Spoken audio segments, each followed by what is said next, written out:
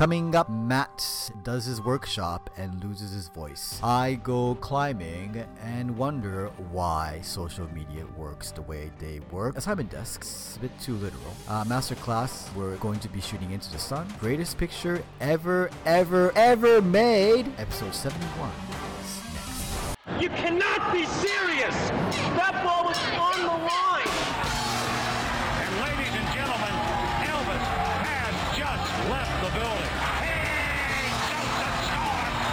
Unbelievable! Oh, my, Taylor Drake, and get his dog one, too. I don't believe it! David Beckham scores the goal to take England all the way to the World Cup finals! I'll take him out, son. I mean that, take him out. Konnichiwa, this is Ryu Vocal. Howdy, this is Matt Cohen. Welcome to Big Lens Fast Shutter, where we demystify the world of sports photography. And if you have forgotten, and I know you haven't, it is never too late to send a couple of bucks our way. Since this is a 100% user-funded audio-visual entertainment, please go to patreon.com/BLFS and show us how much you love us. That is patreon.com/BLFS. Because we are here to make you a better sports photographer. So, off to news. Matt Cohen.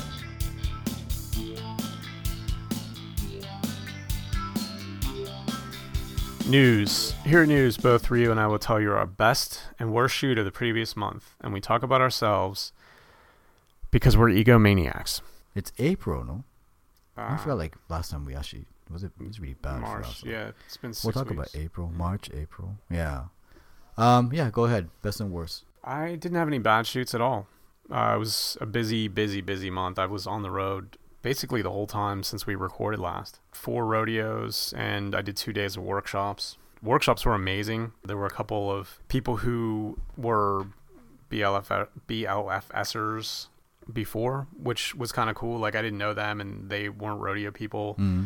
And they showed up and, had no idea what rodeo was. And it was cool. I got to explain to them the difference between horses and bulls and the different events. The basics. Yeah, the basics. But it was amazing. Like, for reference, the arena where they were bucking bulls, it's a circle really only about 30 yards in diameter. So I had people basically just spread out, like some behind the chutes and some along the fence on one side and some along the fence on the other side. So basically everybody was all around. Bulls are 15 feet, 20 feet away from the fence and bucking their riders off. And I have pictures of the bulls bucking with these students in the background, like freaking out about it. So that part of it was really cool. It wasn't like training ground. Like, I kind of thought that it was going to be like training ground, but it really wasn't, because there was no ego involved in it at all. Like, everybody knew that they were there to get better. So nobody was arguing like they're trying to argue their way out of a bad picture or something. It was just, how do I make this better? Like, where should I have been? How did you do this?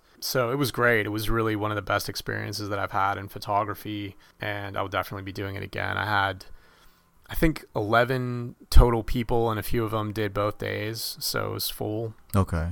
It was good. People came from as far away as Florida and Washington State and Montana. Okay.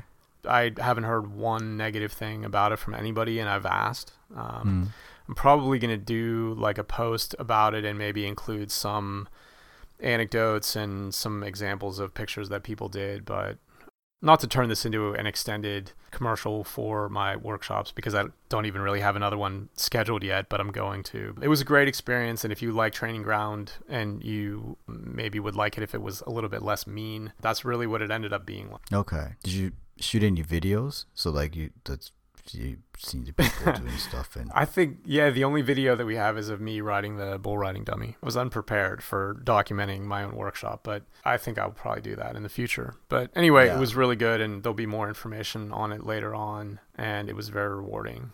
In actual rodeo news, I don't know, maybe don't try to shoot every day for a month. That is probably not the best idea ever. No. But that's my life. Speaking of which, shooting every month, I'll be going to Russia for the World Cup, and I'll be basically doing that for the first 2 weeks. But it's not every day, because I'll probably just die because of the fact that you have to move every day and all that kind of stuff. I don't think we're gonna record before I go to Russia. Or maybe we will, huh? You know what? Let's make sure we do, but in case we don't, by the time this podcast is out, I'm going to have a website that will eventually go to the Kickstarter thing. That will be nohands2.com. So NOHANDS2, like the number 2.com. And I'll be making another book. All the information will actually be available over there, so you can have a look. As for the bad, good and the bad is that I didn't get the accreditation for Roma Liverpool, so second leg of the Champions League. That sucks because I bought tickets and everything as well, so that's a lot of money as well. That's just down the drain. The good shoots were the climbing stuff. I've done now the first 2 World Cups, because World Cup is a series. It's not like World Cup like it's a big one event. It's a World Cup series. So it's like 7 competitions in an entire season. And I shot one in Meidingen, which is in Switzerland, and one in Moscow. So I like to go to Moscow a lot these days. And I went over there and did the thing. What was really interesting is that you get a lot more followers shooting climbing than you do football, which to me is quite amazing, because football, like, it's billion times more popular than climbing. But I think the community is probably so small that any photos and everything else, like, people just kind of pick up and they start following you. So I had so many people follow me in the past 2 competitions only, and I thought, man, this is like, it's really weird, like how the whole social media thing works, you know? It's not. That's exactly it. Like, when there's a small community, they tend to be more dedicated. And this is a good lesson about choosing what to shoot, right? Because when I started shooting, I was shooting conventional sports: football, basketball, baseball, hockey. Oh, you're right. Because you do rodeo. But it wasn't until I started shooting rodeo that I started to become as popular as I am, and certainly get the number of followers that I have. There are guys who I know who are great photographers who shoot for maybe the local paper here or Wire, who are right now shooting NBA playoffs and who are doing great work. But, you look at their followers and they have 1,500 followers and they're shooting the most popular athletes in the world. I'm shooting people that nobody have ever heard of, and I have over 70,000 Instagram followers. So, it's very distorting when you're in a small, specialized community like that. And the lesson is not how do you get more popular on social media. It's how can you make waves in a pretty big ocean, and part of that might be finding a smaller pool to get in, where the things that you do might get noticed more. And so it's not surprising at all that climbing makes you more popular than top level football does. So like rodeo's like climbing with bulls.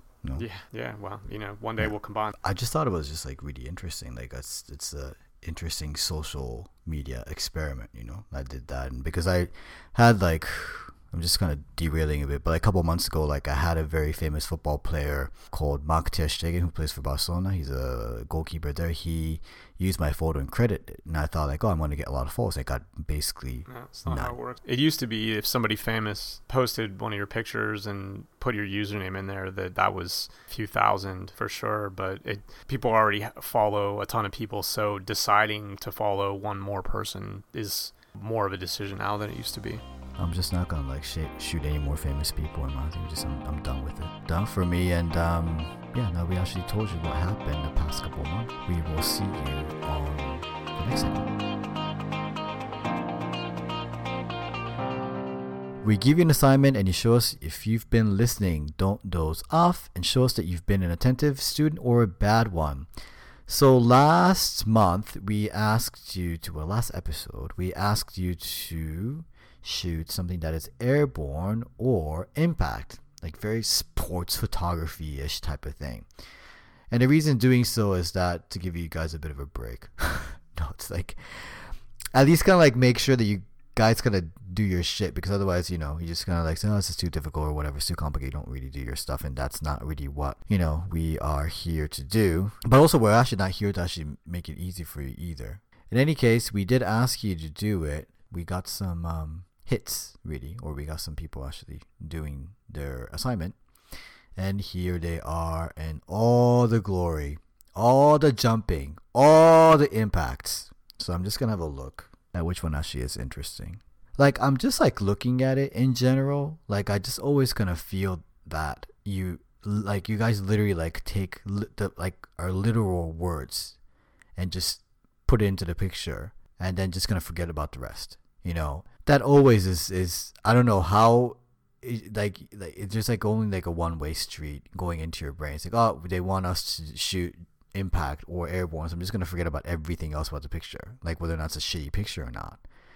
And the problem is that there are a lot of shitty pictures here. You have to think about it a bit more. What does it mean that it's airborne? Like, yeah, it's feet off the ground, and that's airborne. But then you have to make it into a very interesting picture. And unfortunately, this is all literal. If you wanted to explain somebody what the word literal means, you would say, okay, Matt and Ryu told everybody to go out and take pictures of people jumping up in the air and banging into each other, and this is what it is. And then like the opposite of that would be like putting any thought into it or any kind of artistic point of view or anything like that. When we give you an assignment, it's not so that you can only do, like, the point of it isn't to as narrowly do the assignment as you can, because if that was true, then you could just like take a picture of your husband or wife or something like that jumping up in the air, and then you would have an airborne, or you could have like somebody running into a beanbag chair or something like that for impact. Like, that would be like literally what we were asking you for. But don't get too fixated on what the assignment is, because it's still sports photography. You still need to tell a story. You still need to show people being athletic. You still need to make it interesting. You still need to justify the ask of the people's time who are looking at your pictures. And what we're seeing here really isn't any of that. What does that mean operationally for how you go out and shoot? It means you want to keep in the back of your mind, yes, I want to be in that competition, so I want to have an airborne picture. I want to have an impact picture. But it doesn't mean that you're sitting there only taking pictures when something happens that's in the air, and it doesn't mean that anything that is in the air is good and anything that isn't in the air is bad. It just means you're trying to get a picture that demonstrates somebody flying through the air or impacting. But what we have here is it just looks like you're going out there to try to check a box. None of these pictures, or not very many of them, look like you're trying to do anything. Yes, you've cleared the bar. Yes. Can you say somebody is airborne or somebody is impacting in these pictures? Yes, you can. But what else do you have? Is it still a good picture? No, most of these are not. I would say that the closest one here is Reed's. I would say that the reason for that is that he has a good moment of, usually you expect to see either the bar that they're going over still on the poles or completely out of the way. But right now it looks like you're expecting it to still be there. When I first saw this picture, I thought, oh yeah, that he's clearing it. But then you look and it's like that pole is not attached to anything and he's going over it. So it's good that Reed got close to it, and it's a really good moment that he got, and it's not really badly executed except for the background. So he made it all the way, and then just at the very end got tripped up by stuff that's really not his fault, except for the fact that this is where he decided to be. So you have to take that. The rest of these, I can't say that any one of these is even worth the time to look at it. Can you say any of these? There's a lot more airborne than impact, so I thought impact would be a lot easier to do. But it's quite a split-second thing, and if you don't get it, you don't really get it. Airborne is a lot easier. This should have been an easy one. It should have been common. Like people jump in the air and run into each other all the time. I'd like to talk about Alvarez for a second, because this is one that could have been good, but the problem is he's too far away from it. Like, if this had been way closer and you would have had more detail, and by detail I mean being able to see the grass that's stuck in between the studs on their shoes and the fiber of their socks. Like, if you had been that close to it, you would have had a better background. You probably wouldn't have had that white line going through there. And it would have been like a more abstract picture, but way more interesting because of the texture involved. And that's something that's important, is that the closer you are, the more those things will be able to help you. The 3D nature of it and the texture of it and the impact of how close you are and being able to see those little details. As you move away, the picture really has to be much better because you're losing all of those fine details. And if the picture doesn't support it, it's not going to work. And that's what we have here. It's that he could have, it wouldn't have been a great picture, but it just would have been so much more visually appealing if he had been closer to it. But because he doesn't have those details, it's not at all. That's the funny thing about it, is that he had the idea of having an interesting angle, but what you have to recognize is what's going on in the background and how, can you get lower than that, or can you move a couple feet one way or the other to fix the background. So this would be, if you were like right at the edge of that, like I don't know how much closer you could have been or whatever, but if you had been, I don't know, 18 inches lower and shooting up, you would have had this scene against a blue sky and the clouds, and that would have been amazing. Scott, this is like seeing those pictures, and we've seen, the lighting in that one cool gym. This is fine. Like, we know that you can do this, like freezing the action like this or whatever, but what do we have? Like, all the action is going away from us, and the faces are going away from us, and we're just seeing like the tops of heads or whatever, and the background. We know that you can freeze the action. We know that you have a sense for when the timing is, but you also need to edit better to know, if you're not seeing their faces and there's not something crazy going on in a great background, then that's a throwaway, right?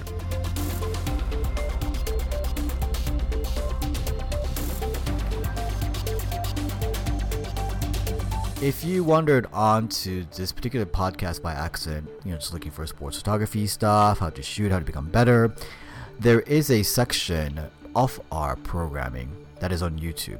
If you go to youtube.com, look for Big Lens Fast Shutter, you'll be able to actually find part of our content called Training Ground. And what we actually do in Training Ground is that we basically just, ask you to submit your photos, or we just submit your photos onto a thread, and we critique it once a month. In order to actually join Training Ground, it's absolutely free. Anyone can join. You just have to go to flickr.com and look for Big Lens Fast Shutter. Just search for it. You'll find the group, and there you can submit your photos to the Training Ground, and that is every month. And now it's whatever it is we're going to be talking about.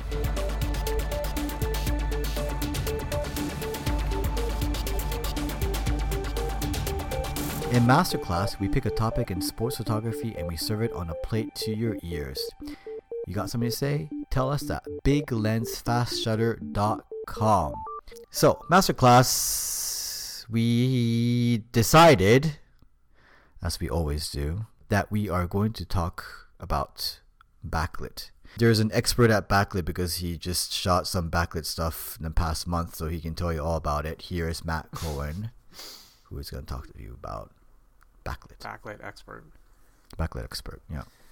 So, shooting backlit is important in a lot of different situations, and we've talked about, especially shooting things where people are wearing caps or helmets, cowboy hats, things like that. Like, if you're shooting it at 1 p.m. and you have these really bad shadows, really the only way to do it is to let the sky blow out and hope that you can get something in the skin tone. That's kind of a, how do I make this situation as advantageous to me as I can and not have a ton of work to do in Photoshop after, or not have a ton of white helmets and black faces. But there's another way to use backlit as a creative element, and that's what we want to talk about today. And it's funny because this is a little bit of it's actually a lot of an embarrassing story. So this was, the rodeo that I just got home from was in Clovis, California. And I've shot that. It was my 8th time shooting that rodeo, and they have the same schedule every year. They have the only place where I go where they have a weird kind of starting time. Usually rodeos will start at 1 p.m. or 2 p.m. at the best, or at 7 or 7:30. So you're either getting the midday sun, or you're getting pretty bad arena lights, or even if they're really good arena lights, it's still arena lights. This rodeo is different in that they have, the rodeo arena is right in the middle of a neighborhood, and so they have sound ordinances. So when they want to have an evening performance, it has to start at a weird time, like 5:30.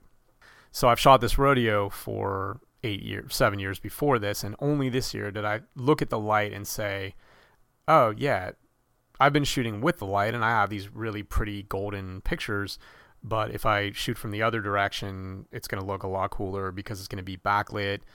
And so I tried that, and the pictures are amazing.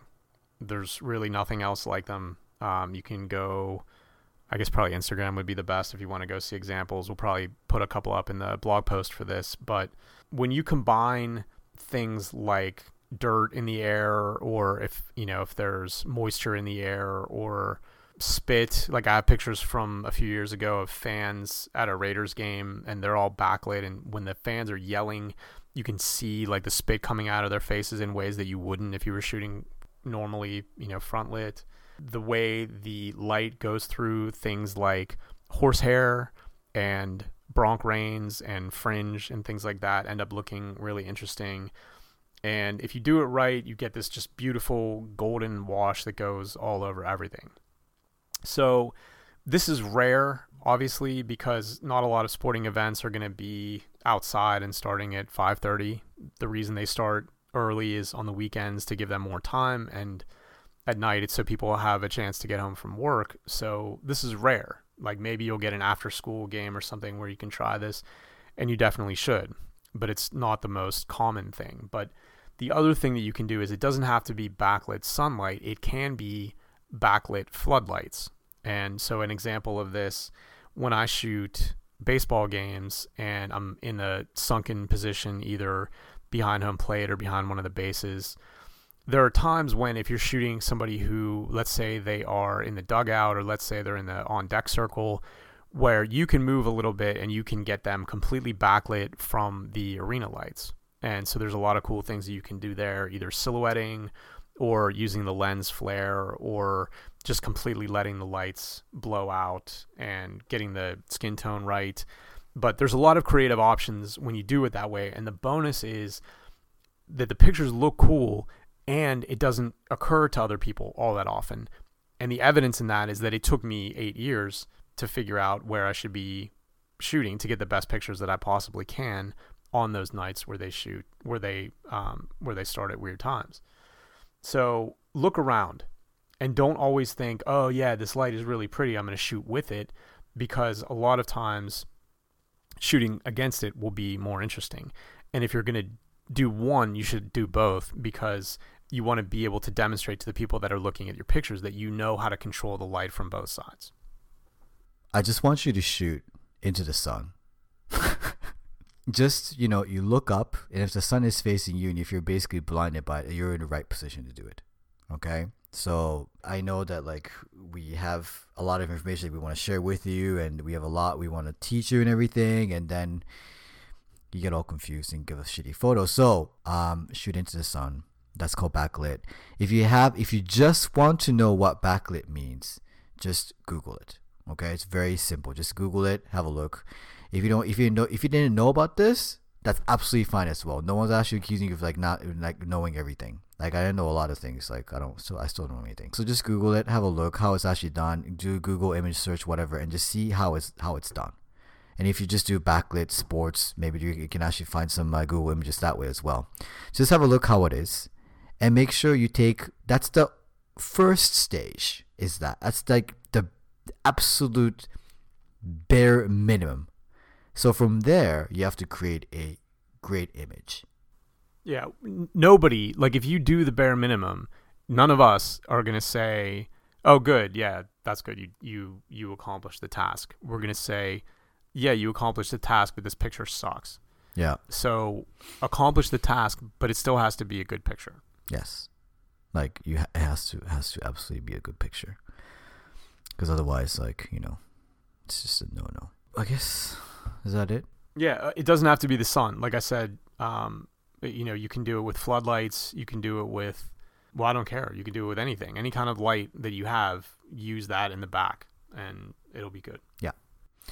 So that ends our very exciting masterclass. So hopefully you get it. If you don't, just search for backlit.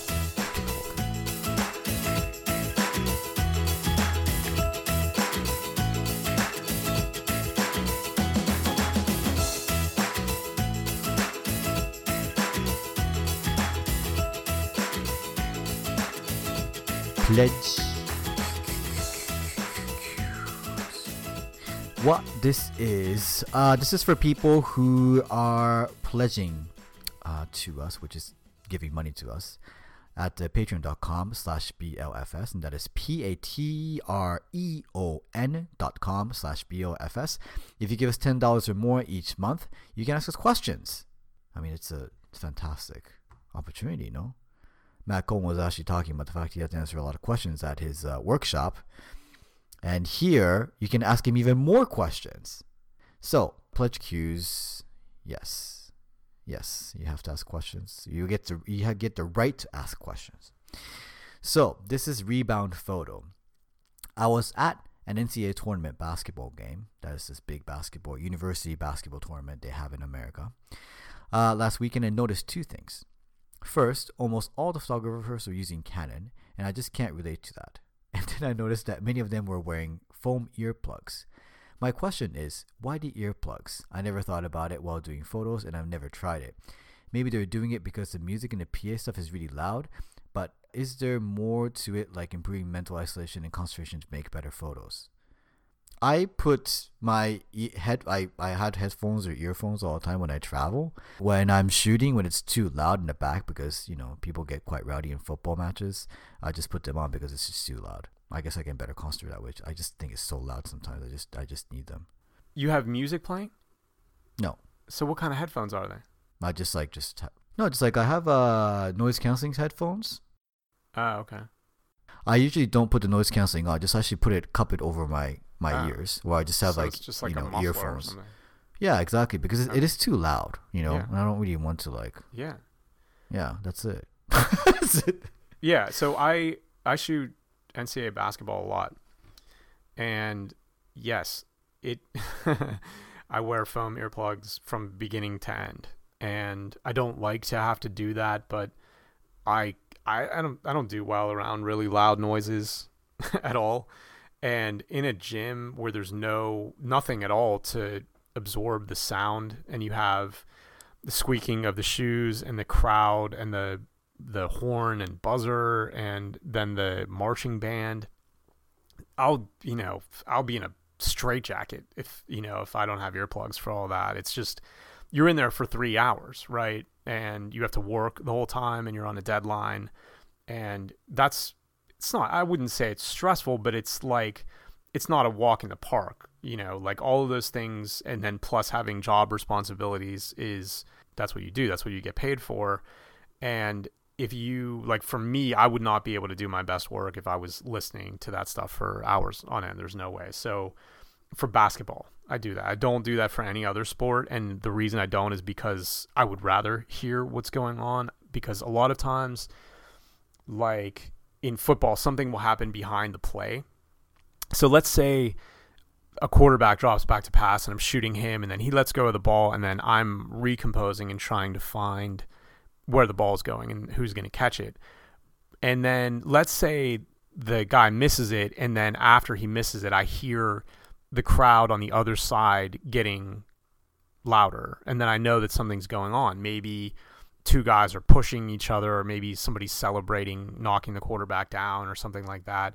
If you had earplugs on, it would be very difficult to kind of stay in it, to be able to react to sound cues like that, which I think is important. But so I don't do it for any other sport, but it's just because of the enclosed nature of basketball and the fact that it's all hard surfaces and the marching band. I mean, Cal has a full-on brass band. And it's brutal. Yeah, it's just absolutely brutal. And so I can't do that at all. I had a weird experience recently. Actually, at just the last rodeo that I shot, I found a spot where I could get way closer to one of the barrels for barrel racing than you would ordinarily be able to be in safely while it was going on, just because I could shoot underneath part of a fence that was close. But the problem was that part of the PA system was angled exactly where I was laying down for 10, 15 minutes at a time. And it was way, way louder than was comfortable for me. But, the pictures that I was getting were good, and I didn't want to give that up, but I'll definitely know next time to bring a pair of the foam earplugs with me for that. But you can get those at any drugstore. They're almost free, and you can just keep a few sets in your bag. Like at the beginning of a basketball season, I'll figure out about how many games I'm going to shoot, and I'll put 15 or 20 pair of those in my bag, and they don't weigh anything and they don't cost anything, and it's good to have. As far as Canon, I can't think of anything less interesting than talking about Nikon or Canon, so I'm just not going to. Just bring any earphones or headphones. If it's just like muffled sound, like that's really enough. And I don't want to like miss everything, because like being able to actually like hear crowd reactions to certain things is actually quite important to me, because I don't have heads, 360. And if I'm actually shooting if I'm shooting with a long lens, and if I'm not shooting like 7200 and it's right in front of me, I might actually be missing something that just happened like off the camera. And I need to be able to actually react, so I don't want to actually have it completely muffled. Yeah, it's basically for concentration reasons, It's not very like cool or whatever, just for convenience sake. Go to Michael K. As sports photography is an avocation for me, most of the paid work I do is on the basis of handshake and an informal promise of payment at a nebulous point after delivery of the pictures. This has worked well to date, but as I'm getting more requests from minor leagues and college teams, congratulations, and thank you. I mean, you're welcome. I feel the need to formalize arrangements to protect both parties. Maybe I'm overthinking, but it just feels the right thing to do at this stage. When did you start incorporating contracts into your business, and how did you go about developing your standard contracts? I'm looking for a good example to start from and customize. As always, thanks for your help. Contracts. Okay. Usually they give me contracts. Yeah. I don't really send them contracts. Yeah, that is true. For me, at the beginning, at least, that was very true. I didn't have to do anything, I don't even remember, for years, because it was all just anyone who wanted to work with me. It was basically, they saw my pictures and they said, either we want these pictures or we want you to go here and shoot this and sign this, and here's what you're going to get paid, or something like that. Like, for most of that work, like if you're working with like any kind of big organizations, for me it was like, when I was doing stuff for Discovery Channel, it was always their contract. When I did work on the movie that I did work on, they had a contract. For my ongoing clients who I work with year in and year out, I paid a lawyer to come up with, it's basically just a personal services contract. And you can find one, just Google it. You can find examples of personal services contracts, and then you can even do most of the work customizing it, because it'll probably be in somewhat of a formal legal language, and then you can maybe change it around and then pay, if you know a lawyer, if there's a local one to you or something like that, just pay them a couple $100 to go over it and say, am I leaving myself open for anything here? But this isn't super complicated and it's not super expensive. This is one of the few places where it's not that hard to get it right. The hard part is expecting people to live up to the contract, and when it goes bad, avoiding court is, like explaining to them why they should just pay you rather than going to court ends up being kind of a difficult thing sometimes. But, if you're looking to cover all your bases, that would be my advice. Google personal services contract, download a bunch of them, read them around and maybe customize them, and then have a lawyer at the very end of it, just look it over and make sure that you're not making a big mistake. So like I work with brands like Nike and Adidas, like they usually send me a contract, and they're usually quite good with like, paying, because they're big companies. And even smaller ones, I've never really had to send one to them. I get the, what is that? The ones you have to like, not you, like the one you can't say anything about. The ones they actually send you and say you can't talk about. Non-disclosure. Yeah. The non-disclosure stuff that I get quite a lot. I signed a lot of them, and then I just gonna put it somewhere and just don't talk about it. I probably shouldn't even say the fact that I even signed a non-disclosure. Well, you didn't say who you signed it with. What's really hard is shooting great pictures and not being able to post them for X number of months or whatever. Yeah, that's like my number one pet peeve right now. Yeah, and you can tell my life really sucks.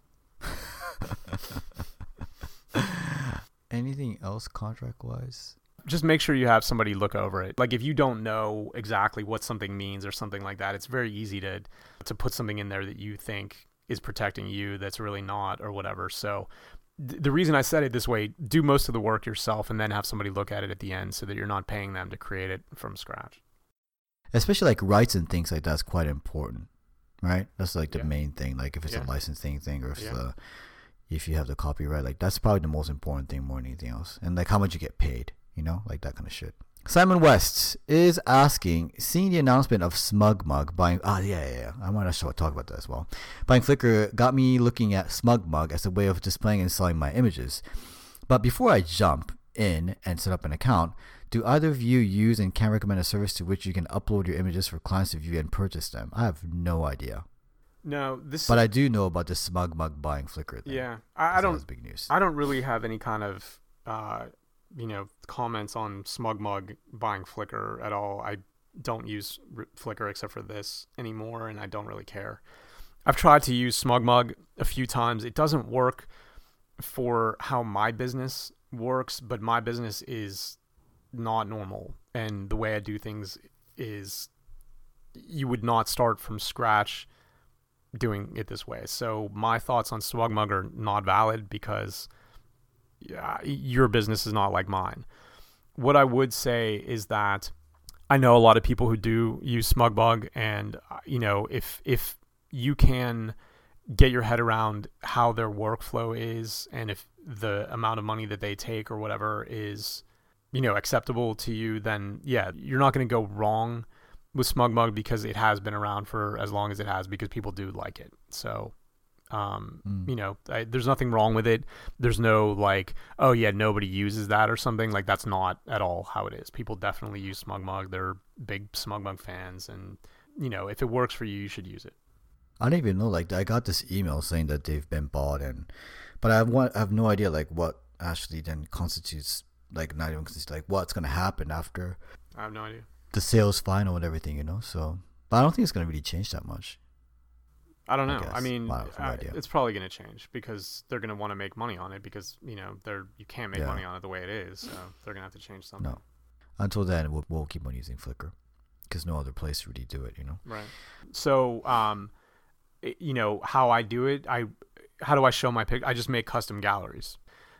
My clients either give me a list at the beginning of the year of the people that they're going to want pictures of, and I make smart albums so that basically every time I caption a picture with that person's name, it goes into that smart album, and then they say, okay, well, we want to see everything from this year, and then I just select those and make a just a simple web gallery, and then they look at it and say, we want image number or whatever, and then I send them the high res. So it's definitely not, I don't know, the most efficient way to do it, but the volume of pictures that I shoot, if I had to edit every single one of them and put them on SmugMug and then have them be ready to download or whatever, would be very taxing on my workflow and my time. So basically I edit only the pictures that I need to edit when I need to edit them. I just wait until my clients ask for it and then put it. The idea of having every picture that I've taken on SmugMug just so that people can buy them and download them or whatever, just that part of it doesn't appeal to me. But that's my business. It doesn't work like I never even asked you. I just send them like pictures. I literally just do like send them pictures. I've never asked you to use any of these services. I've got no idea.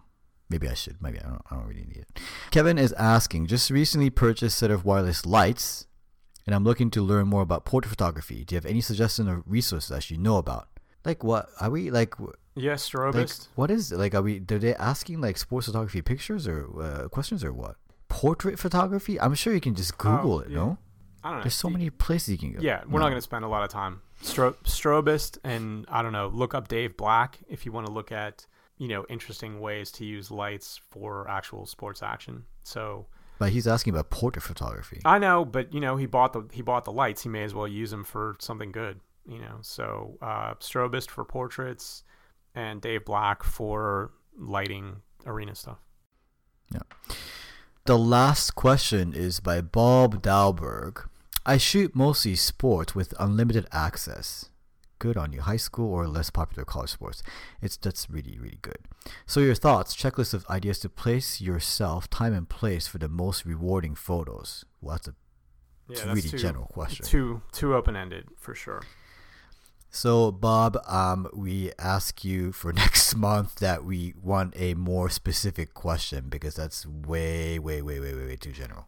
I'll say this. Basically, the more you know about the sports that you're shooting, the more you can figure out where the high impact areas are. Like if you're shooting soccer, like you can just look at the field and you can see that the area like around the 6-yard box where the goalie is, and where a lot of defenders are clearing the ball and a lot of strikers are shooting or whatever, that's going to be a high traffic area. And maybe at the top of the 18 box and maybe at midfield.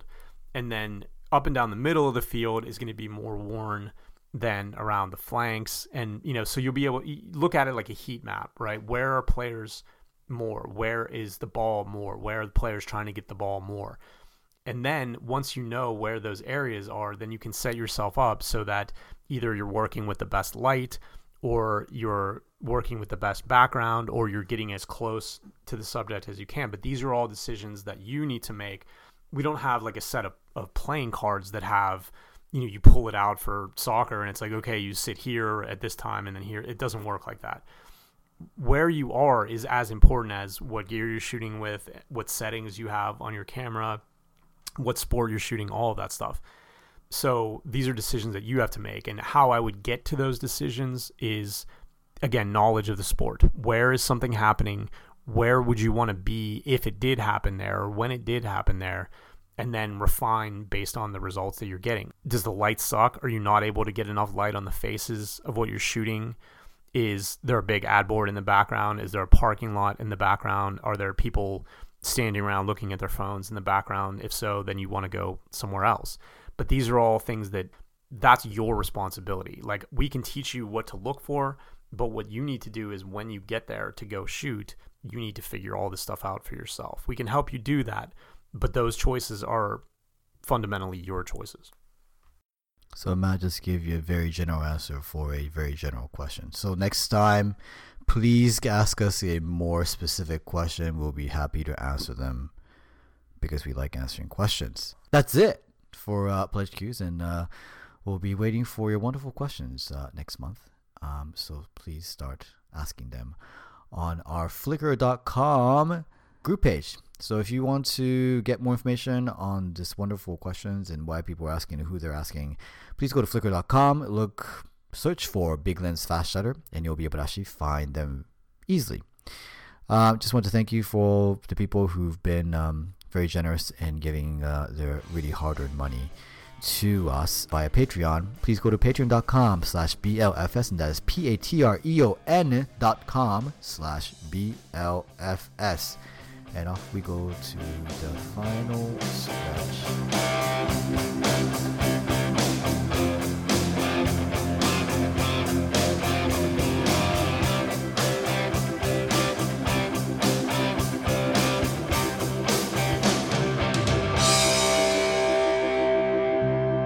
Think we only say bad things about sports photography? Yeah, that's probably true. You say we got no soul? Maybe also true. Hell no. We're going to prove you wrong with Cross Counter.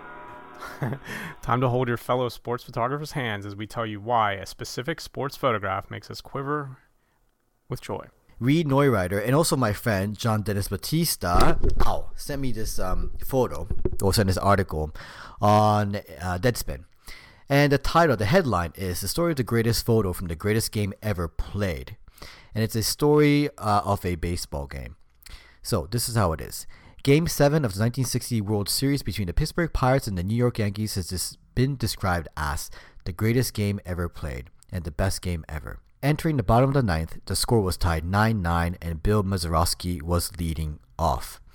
So it's a baseball game from 1960, and there's a picture of a guy hitting a baseball, and Matt Cohen will take it from here. We run into this a lot because there's a lot of historic pictures that people always talk about how great they are, but most of the time they're just great moments and either not a great picture or just super limited by technology. But this picture is a good example because for me, I was born less than a mile away from where home plate is right here. I should really be into this picture more than I am. Pittsburgh Pirates, Mazeroski, World Series winning home run. But the problem is that it is a great moment, but it's not a great picture. The reason it's not is that even though he has all these great things going for him, like the old buildings in the background and the trees and the old scoreboard and no sponsor billboards and an angle that you wouldn't really be able to shoot from now because it would be seating, it's not that interesting. Like, think about a picture that you took, and if somebody was discussing it, would you want them to have to put a yellow dot around the most important part of the picture? I definitely would not.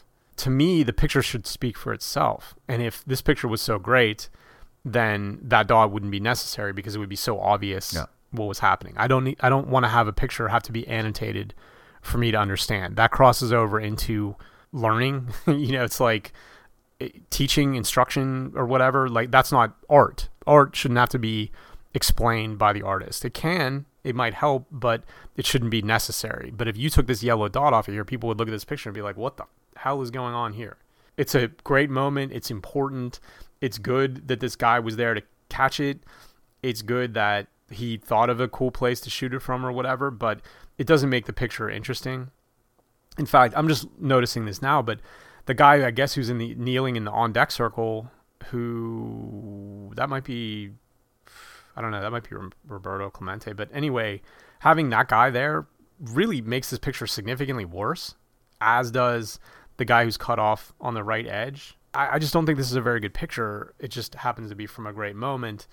And, we've seen that recently with many pictures. The Cubs World Series celebration and definitely many other ones. So don't get caught up just because a picture's famous or somebody says it's great or something like that. It still has to be a great picture, even completely divorced from the context of it. And that was really like it because it happens every single year when we see the best 100 photos from 2018 or something like that, and you're gonna have all these moments that were very, very big. The Super Bowl win, World Cup win, something winning, someone like crashing into someone. But like these are like just, it's news story and news photo. And it has nothing to do with how great the photo is. And that's very important because I always believe in the fact that the most of the stuff that I'm going to shoot, the most of the stuff that I'm very proud for people to actually have a look at are quite, they're called evergreen photos. And what that means is that even if you like look at the photo 10 years from now, you will still think it's great. You will still think it's beautiful. It's regardless of how the game was played, what the result of the game was. It doesn't really matter. I just want to create the best picture possible. So that's the continuation of that, the process of actually me being a sports photographer is just, it's just exactly that. I don't know, like I understand like what the sentiment is, like what, I guess like it's a really catchy headline as well and everything like that, but I don't want you to really I want you to really just think about that really well. And the significance of the game or significance of the moment is not going to make it a very great photo. Case in point was the sports photographer of the year thing for like one of the, when was it for the World Cup? No, it wasn't for the World Cup. It was it last year? Beckham from New York Giants. I forgot his first name now. It's not David Beckham. What's his name?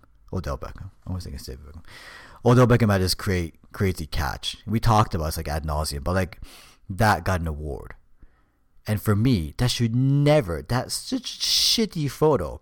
And recently we had this, Cristiano Ronaldo had a bicycle kick. And it was a really fantastic bicycle kick. And the photos that were there that we've got to see are really just not very good photos. But people are hailing it as a really great photo because of the fact that the moment was really important.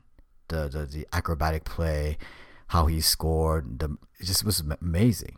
But the photos are not very, very good. But people kind of get confused between like great moments and great photos. So I thought that's really an important thing to really talk about, just because of the fact that people do get quite confused with the two things.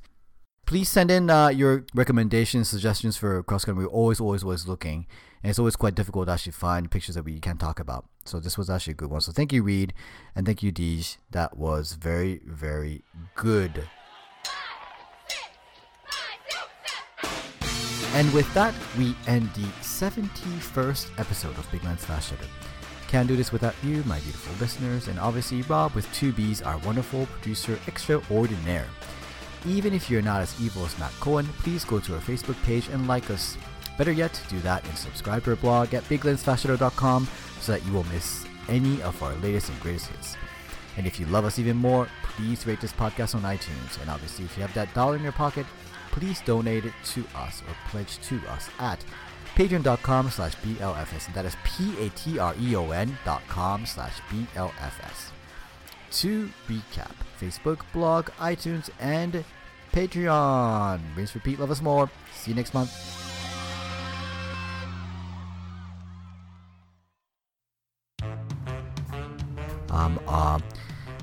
Listener Q.